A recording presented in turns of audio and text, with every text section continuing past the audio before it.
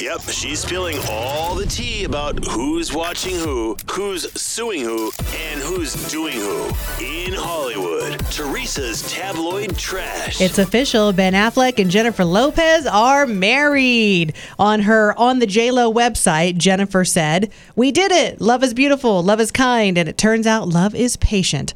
Of course, it took them 20 years to get to this point. They were engaged back in 2002, and that did not work out. Yeah, that was a long time ago. I started looking at old photos they were showing to them.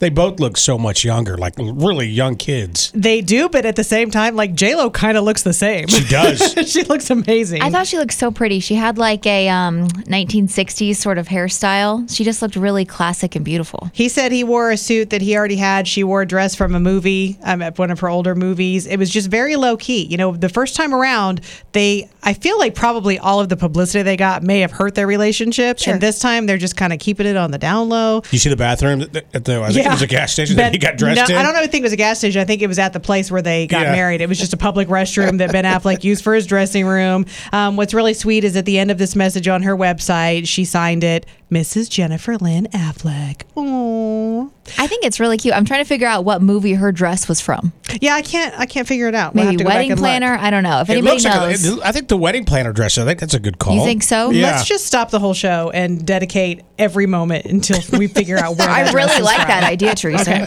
Bruce Willis is returning to Nakatomi Plaza, aka the Fox Plaza building, from his famous movie Die Hard. His famous Christmas movie Die Hard. Willis's wife posted a video to social media showing him standing at the very top of the building looking out over the city. Die Hard will be celebrating its 34th anniversary on July 20th this year. Isn't that crazy to think about?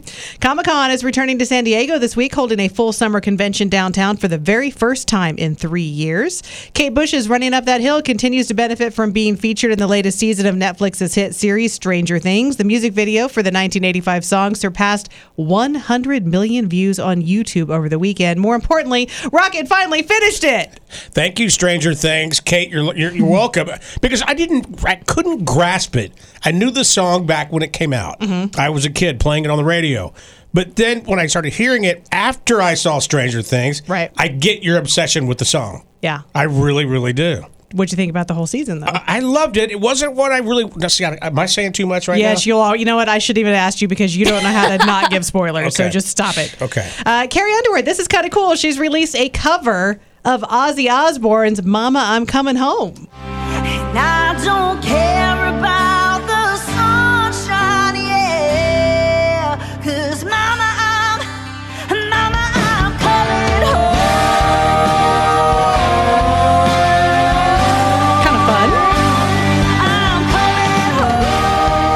It's one of her tracks on her new Apple Music Live sessions, which is out now. And Thor: Love and Thunder remains the top movie in the U.S. and Canada box office, earning another $46 million over the weekend. That's your tabloid trash.